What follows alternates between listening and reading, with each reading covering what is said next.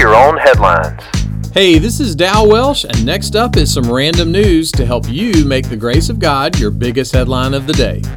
Today's podcast is sponsored by Ross's Harmonica Showroom and the letter L. So, do you use salt to light up your room? There's something called a Himalayan salt lamp. That's right, it's a lamp made out of Himalayan salt from Pakistan. The claims are that the salt lamp can improve air quality, boost your mood, and improve your sleep. A recent health article notes that none of those things have been scientifically proven, but if you want to create some calm pink ambiance in the room, pick up a salt lamp.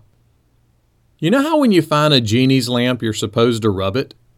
Does that mean if you find a frog's lamp, you're supposed to ribbit? Ribbit, ribbit, ribbit. In the very last book of the Bible, John writes down a prophetic reality about the eternal kingdom of God. This is what he wrote.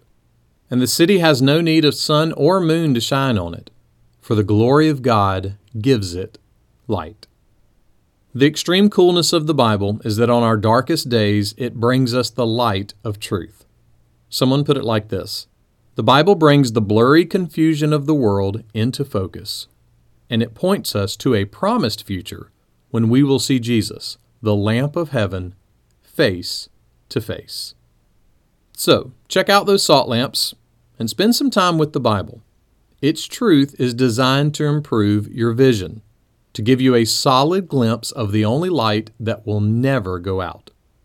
And you don't have to rub it or ribbit, just read it.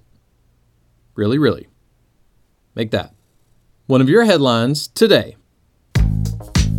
Make Your Own Headlines is a little smidge of encouragement from Holland Avenue Baptist Church. Tune in Monday to Friday wherever you listen to podcasts. And for more positive resources, search Holland Avenue on YouTube or Apple Podcasts, or visit hollandavenue.com.